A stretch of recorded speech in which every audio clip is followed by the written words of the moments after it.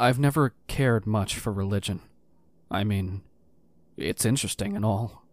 The old parables and philosophic insights from people 2 millenniums removed from the past. I particularly enjoy the books of the Apocrypha and the Bible's magnum opus of revelation, if for nothing else than interesting stories. Even some of the tenets, like an emphasis on strong family bonds and moral stature, I can resonate with. But in terms of a giant omnipresent entity that created everything yet loves us unconditionally, watching over our every move from unseen planes, yeah, I don't know about that. I still don't ascribe to a singular religious doctrine, but knowing what I know now, well, let's just say the title of atheist would be a little disingenuous. Staking my flag in that camp would contradict all my principles of the scientific method and first-hand observation. Try as I may, I cannot in good faith deny or refute what I myself witnessed. Calling whatever we discovered God may prove a bit remedial or inaccurate, but there's no denying it. We found something. Science has at times become this sort of monolithic and infallible institution, one that suffers from the ostracization of fringe concepts that fail to breach the egotistic blockade.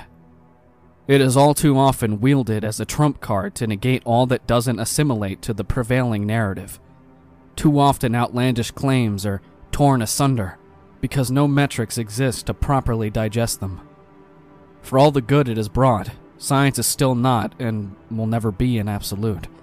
Nothing is. Absence of proof is not proof of absence. And what happened out there, in that lab deep below the frozen streets of Stockholm, now stands as a testament in my life to all the ventures humanity has yet to embark upon.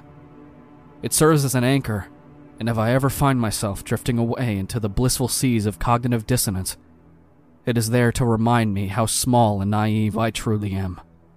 I graduated from UCLA with a bachelor's in physics, and an incredible opportunity landed in my lap.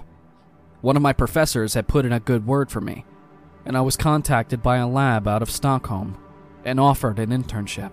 They were apparently impressed with my thesis, which delved into the topic of string theory and mathematic application to universal process.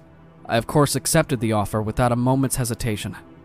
From there, I uprooted my Californian lifestyle to move halfway around the world to the frigid north of Sweden. I was not prepared for the cold. Most of my summers were spent in a bikini frolicking on the sandy beaches of Santa Monica and lounging in the sun. Sweden might as well have been another planet. Temperatures would plummet to a bone-chilling -30 in the winter. Luckily for me, though, I had a marvelous host family who helped me assimilate my life and integrate into Valhalla. I was brought onto the team and slowly began the arduous process of melding into the group. They were all incredibly kind and welcoming, but still the feeling of being woefully outclassed by my colleagues was thick as tar pitch. The project consisted of over 50 men and women, all of them among the best the world had to offer. They hailed from Germany, Japan, Poland, Hong Kong, South Korea, and many other sovereign states. It was a melting pot of some of the greatest minds the world had to offer. Seeing them in their element and marveling at the way their minds hurdled asinine topics to delve straight to the cortex of reality was altogether incredible, and more than a little intimidating. The express goal of the coalition was to study the behaviors of particles in the subatomic realm to further decode the complex world of theoretic energy matrices. By extension, the group also allotted resources to develop tools for observing and decoding quantum entanglement hypotheses and the aforementioned string theory. These principles were still in their infancy at the time, and none of us could ever have imagined the enormous magnitude of the things that were to come. The lab had its very own particle accelerator, which I myself pretty much obsessed over from day one. Most of the concrete data, however, was relayed from the lab in Geneva, home of the Large Hadron Collider. I even got to see the magnificent machine in person on a few occasions. One thing that has always staggered me is the amount of incredible achievements capable when pursuit of knowledge guides the way. However, the complete polar opposite is also true, as curiosity without empathy all too often yields crimes against humanity. As you may already know, the Large Hadron Collider was the first machine capable of synthesizing the particle known as the Higgs boson. The machine is a particle accelerator built in a 27-kilometer loop. It uses a state of perpetual vacuum and a temperature colder than that of outer space to accelerate particles to 99% that of the speed of light. The particles collide with one another, creating spectacular outbursts of radiation and results theorized to be similar to that of the Big Bang on a much smaller scale. It is also through this process that the infamous Higgs boson can be synthesized. Some call it the God particle, but many physicists are not fond of the omnipotent moniker. It is in a way suitable, though, as it is ubiquitous and can spontaneously manifest or dematerialize through processes which are not yet entirely understood. It is a sort of bridge between matter and antimatter, the entity that binds the ethereal with the corporeal. It is the place between light and dark, hard to define, as once light ends, shadow begins, and vice versa. The exact moment of intersection is difficult to pinpoint, but there is a definitive moment, and that moment is the Higgs boson. It was once thought that matter could only exist in one place at a time. However, the particle slit test of our progenitors proved otherwise. A particle accelerator was used to eject protons between one of two microscopic slits.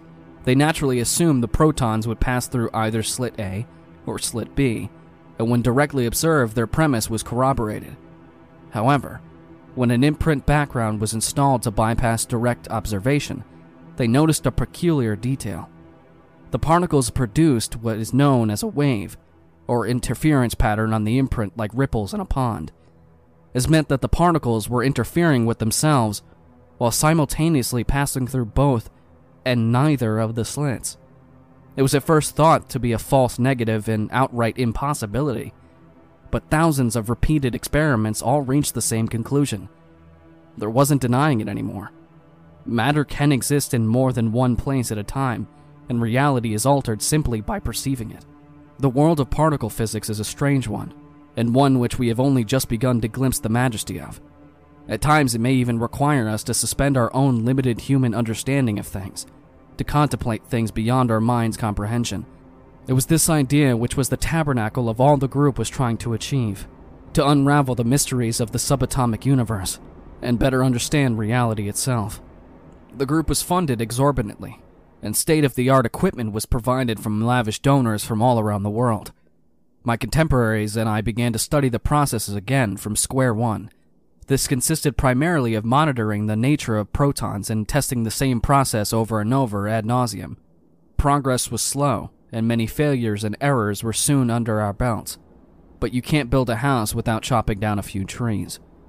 It took years to decode part of the formula, but eventually we learned that the behavior of these particles could be predicted under certain pretenses. They could also, to a certain extent, be directed, programmed to inhabit separate locations at the same time, giving them the perceived ability to exist in two places at once. In reality, though, it was more akin to a transfer of locale via microscopic slits in the Higgs boson. We realized it was not a matter of traveling to, but instead traveling through the fabric of space itself. With electrical stimuli and coordinate-based geosynchronization, one could manipulate these particles to transfer locations faster than the blink of an eye. The machine used was primitive compared to later iterations, but its true potential was not lost on us for a moment. Time went on, and the technique was further refined. Most readily in the distance particles were able to be transposed. It started as only a few nanometers, but eventually, we could transfer particles several feet. It was through this process that blueprints for an entirely new type of machine were first devised. It was to be a machine unlike any before it. Instead of electrical stimuli sent through circuits and wires, it was transferred directly from one location to another, wireless energy transposed through space. This greatly improved computing capabilities and allowed the machine to act much quicker than anything ever seen before. Initial ideals for the machine were skeptical at best, but as time went on, the real significance of its potential became apparent. When combined with a suitable processor and a digital interface, it soon began decoding encryption and translating mathematic cipher in a fraction of time of anything seen before it. It didn't stop there, though. With a binary converter, it wasn't long before human physiology itself was deciphered and converted into convenient little anagrams and simplistic formulas. This soon gave the machine the ability to replicate human tissue and organs from fetal stem cells.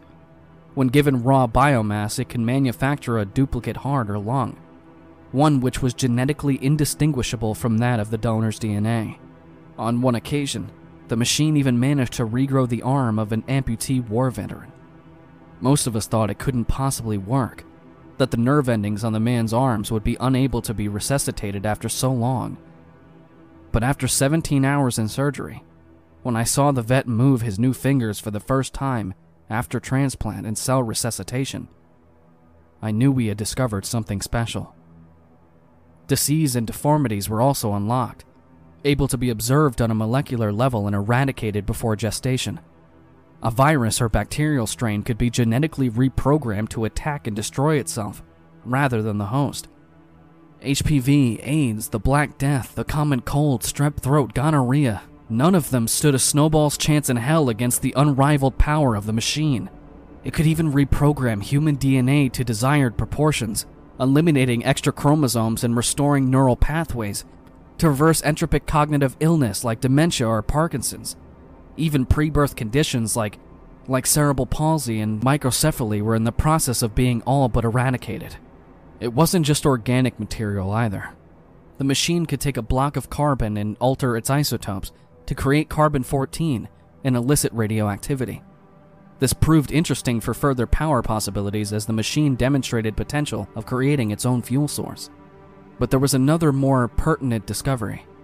By rearranging the number of protons in the atomic nucleus, the given element's atomic weight was altered, thereby turning it into another element altogether. The machine held the power to change the very building blocks of the universe itself. It could turn copper into gold, bromine into iodine. I think it was then that we first realized the scope of what it was that we had created. The applications for the machine seemed endless. It could write books, clone living organisms, and alter the very elements beneath our feet. It was the Philosopher's Stone, the Holy Grail, and the all-seeing eye in one convenient little package. The Deus Ex Machina, the world's very first quantum computer, was born.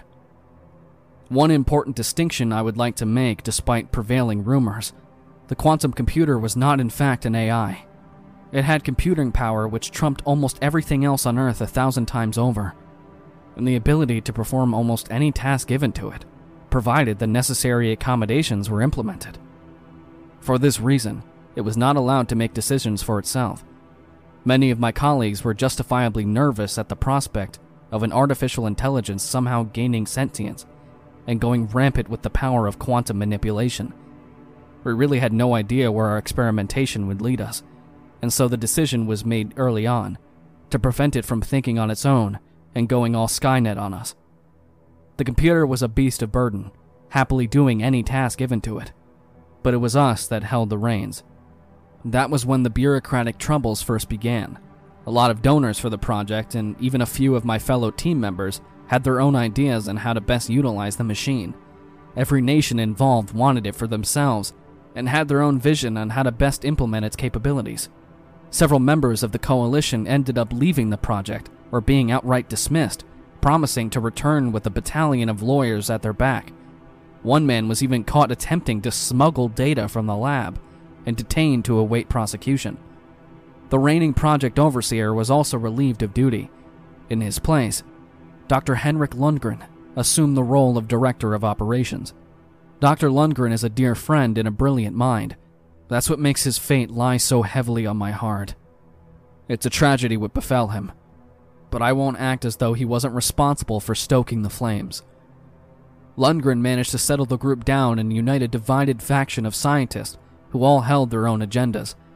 He made the executive decision to keep the computer in the hands of the international team and continue to study it for the optimum replication and continue data analysis. All those who didn't abide were dismissed or removed physically as the need arose.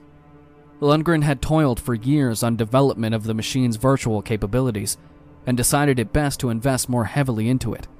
It took months of development, but soon a fully functional Sims-esque program was up and running. It was incredible. The simulation was modeled to be an exact carbon copy of our own world and held all the coordinating pieces within it. All the people, animals, and nations Augmented control apparatuses were then developed to allow us the ability to view the computer's creation firsthand. The simulation it created was so visceral that none could even perceive that they were in a simulation at all. Test subjects were exposed to their own loved ones within the program and could not distinguish them from their real-life counterparts. I even took it for a spin a few times. I was hooked up to the monitor via a neural cortex interface and had my mind rendered into the simulation. I awoke to the sights of sunlight peeking through my blinds and the sounds of cars outside. Around me on the walls were posters of Harry Potter, JoJo, and the X-Files, among countless others. I recognized immediately where I was. It was my childhood home, an apartment complex in Sacramento. My parents were both there and acted in accordance to how they would behave in real life. My dad even made new corny jokes in a fashion that suited his personality. It wasn't a memory, though. It was an entirely new scenario concocted by my mind in the quantum simulation. My parents are both deceased in the real world, and getting to spend time with them again was indescribable. Even if they were just simulations, the experience was profoundly cathartic for me. I ended up leaving the simulation in tears, overwhelmed by the experience and the ability to speak with my parents once again. The event was so enlightening for me, it even made me dealing with their absence a little easier. After all, I could now speak to them anytime I wanted. I found myself never wanting to leave the Matrix. Dr. Lundgren subsequently questioned me about my experience, and I was all too happy to relay the things I had seen. He listened intently, with simple occasional nods and one-word responses. His gray face wore a smile, and cheeks dimpled in delight, but his eyes were far from the present, and worried. We held a meeting with all staff members sometime after. Lundgren stood and paced in front of the group, silent and lost in thought. When he did finally speak, he held our undivided attention. He walked through all that our little group had managed to accomplish, and all the things we had learned on our journey, all the miracles unraveled and translated into digital coding, and all the advancements made. It was not a triumphant voice, however. It was somber, as if none of it truly mattered. He then first proposed his theory. Here we were, with an entire simulated universe at the tips of our fingers, a digital reality created and maintained by a machine we had built, a simulation which was so authentic that none could tell it apart from reality itself. And if we had the power to create that, how did we know that our own universe was not the result of the same process? How did we know our reality was not in fact just a simulation? An unnerving silence befell the rest of the group as Lundgren concluded his epiphany. All in attendance seemed to silently contemplate the idea, with the noticeably nervous aura now lingering. There wasn't much said after that, but there didn't need to be. We had an entirely new goal. Upon returning for work the following day, I immediately noticed that several of our colleagues had abandoned the project without so much as a goodbye. Only 7 of us remained, among which was the prestigious Henrik Lundgren. He was changed, though. His upbeat optimism and inquisitive attitude reverted to an impatient, gibbering wreck of a man. He became hostile to prolonged questioning, and I could see the idea gnaw on his mind as he walked the tightrope between madness and genius. At times he appeared on the verge of catatonic psychosis. He would ramble and talk to himself, and pretty much stop leaving the laboratory altogether. We set our sights on a new task, to dismantle and test the hypothesis of Lundgren, to develop an ability to break through the boundaries of our suspected simulation and peer beyond our own reality to glimpse whatever may lie on the other side. Nothing else seemed to matter anymore by that point. Life may be accidental, consciousness too, hell, even complex organisms like human beings, the result of genetic evolution and a bit of luck. However, simulation is not accidental. It requires an immense amount of dedication, programming, and logistics, not to mention power and maintenance. The ability to synthesize digital worlds is not something learned or accomplished by accident. It takes time, resources, and brain power to even attempt it, and even then, it's no guarantee. The one concept that was off the table immediately was that the theorized simulation was the result of natural phenomenon or random cosmic alignment. If Lundgren's hypothesis was correct, and our universe was indeed an illusion, then someone or something had to be pulling the strings behind the veil.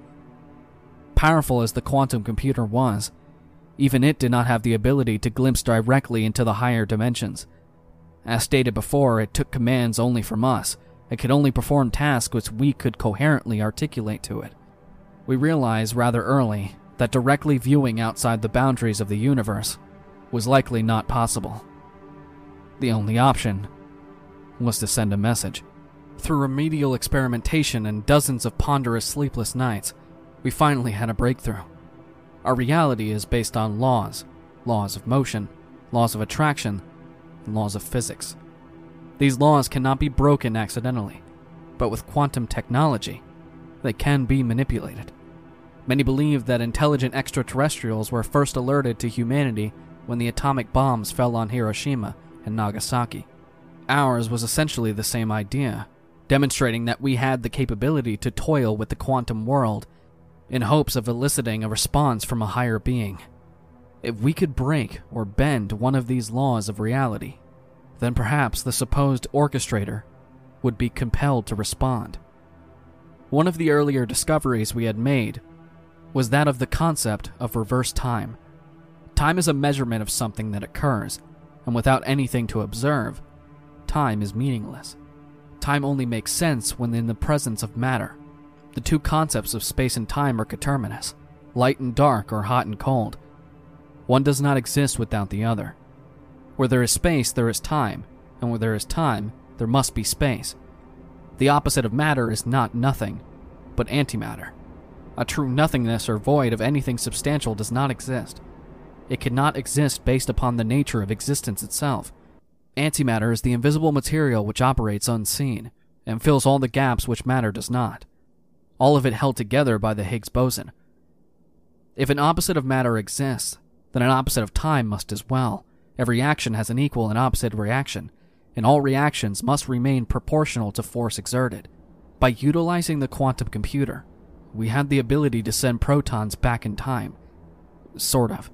We could make them exist where they once had not, before they existed there, by using dark energy matrices and particle superpositioning to make them exist in two places at once. The discovery had actually been made some time earlier, but never officially tested. It was restricted and marked as unbroachable, as many of our patrons were rightfully concerned by the prospect of unintentionally altering the past. Doing so could create a butterfly effect and wreak havoc upon the present. We were told vehemently that the reverse time experimentation was forbidden, but now we had a legitimate reason to take interest. It took some convincing on our end, but eventually we were successful when we promised to unveil the greatest discovery yet. The parameters were set within the computer, and the lab was prepped for the operation.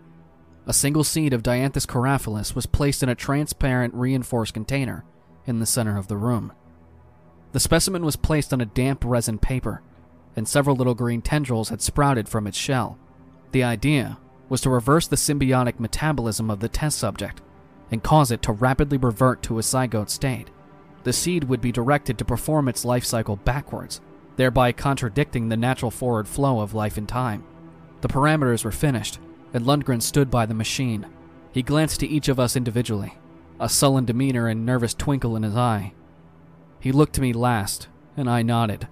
Lundgren took a deep breath, adjusted his glasses, and flipped the switch. Immediately the tendrils within the seed began to retract. They disappeared within the shell soon after, and the seed shrunk until the point in which it was no longer visible. The computer alerted us that the task had been completed, and silence descended upon the crew.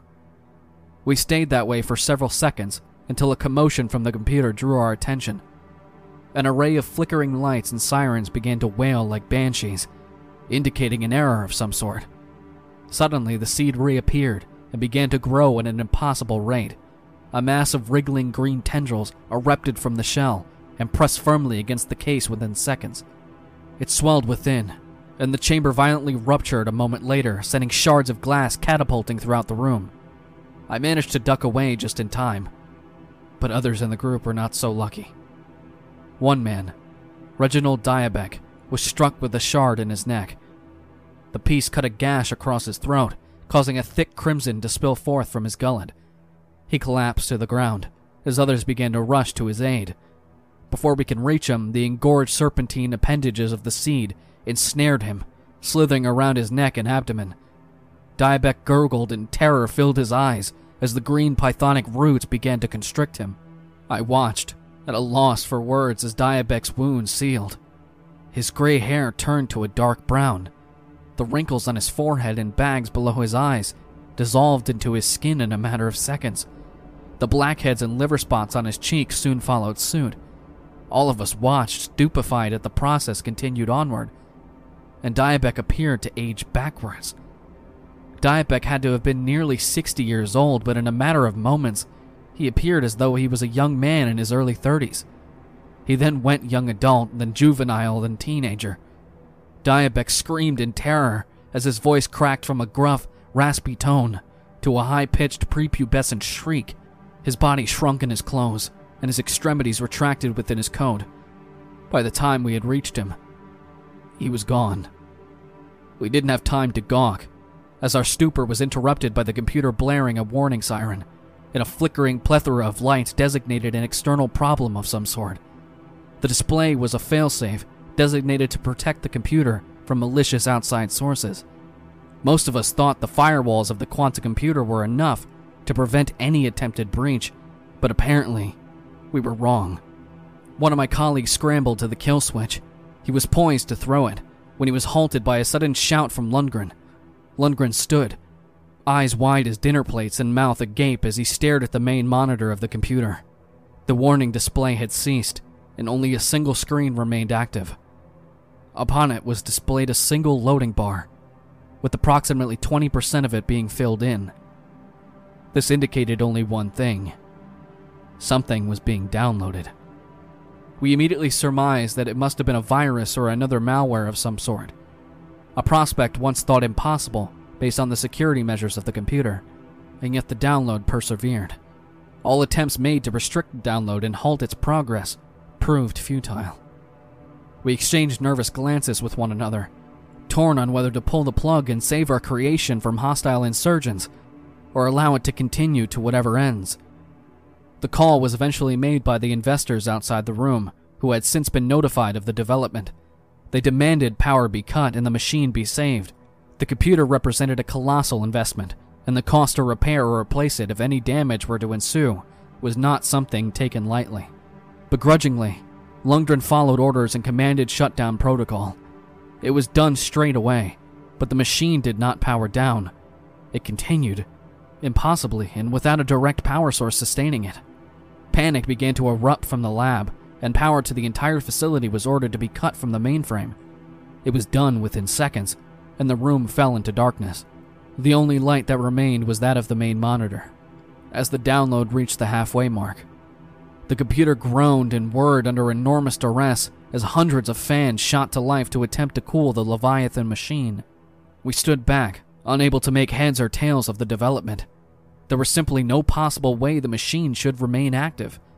And yet it was. It continued to fill up the progress bar, powered by the fuel of some unknown outside source. With no other viable solutions at hand, barring physical destruction of the computer itself, we could do nothing but await the culmination. The download finished several minutes later, and the room fell into pitch black. We deliberated for a moment, before deciding our only resource was to power up the computer once again. The mysterious file weighed in an impressive 100,000 terabytes, enough to fill hundreds of normal hard drives, but just another drop in the ocean for the quantum computer. Once full mobility was achieved, a single never-before-seen prompt filled the screen. Unknown file type. Do you wish to execute the file? All attempts made to bypass the prompt failed. We quickly used a separate program on another screen to trace the file's origin, but to no avail. Now, there is no hiding from a quantum computer behind a proxy or VPN. It uses algorithm-based processes combined with ping response speed to determine probable origin up to an accuracy of 99.999%. We're talking response time measured in millionths of a second, but for a quantum computer, it's as simple as the ABCs. Sure, it gets it wrong once in every million attempts, but the point is, it always has a guess. This time, however, we received a new message. Unable to determine file origin, Lundgren took a step back and pondered the situation and wiped the beads of glistening sweat from his brow. With nothing else at our disposal, he realized there was only one option left. And so, he gave one last command. Open it. The computer began to render the file, the process taking several minutes to complete. It was entirely in binary code and eventually translated to a single message. Upon completion, 2 words in white font sat silently amidst a black background. I never thought 2 simple words could have such lasting effects on my psyche. Those 2 words that have made me question everything I thought I ever knew. The computer fizzled out moments later and shut down. All of us just kinda left after that. I returned home overwhelmed by the events and left with a mystic sense of terror instilled deep in my stomach. The following morning, I was called by one of the investors. He informed me that someone had broken into the lab late that previous night and sabotaged the operation. The lab was lit ablaze and soon reduced to a smoldering pile of ash, and the quantum computer was damaged beyond repair. Whoever had done it possessed a security card and seemed to know the access process required to dismantle the automatic sprinkler system. Police held a single suspect in custody, a man who appeared as a neurotic mess in the center of a maniacal nervous breakdown. He was tried and convicted sometime later and declared clinically insane. He was ordained to a mental health facility in northern Sweden, and it is there that he remains to this day. That man's name? Henrik Lundgren. I've never been able to properly assess just what it was that happened that day. The event has left me shaken and confused in more ways than I could possibly list. I don't suppose I'll ever be whole again. I just can't be.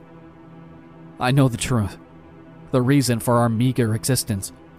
We had reached out far beyond and something had answered our call. Whether or not it was truly what we would call God, I cannot possibly say. But I will say, after what I saw happen to Diabek, and what became of Lundgren, I can't think of a better word for it. I think God is something we never could have imagined. It holds us all within the palm of its hand, and with a simple flick of the wrist, we would cease to be. There is no love, there is no salvation. There is only that which lies beyond the margins of reality. That which we have no possible hope in understanding, let alone combating. One thing is also certain. It is watching us, and it does not want us meddling in that which we have no business seeing. We are set amidst an ocean of infinite black seas, and it was not meant for us to travel far. That final message could not have been clearer, and any time I find myself drifting, I remember those 2 simple words relayed by the quantum computer in its last moments of life. Turn back.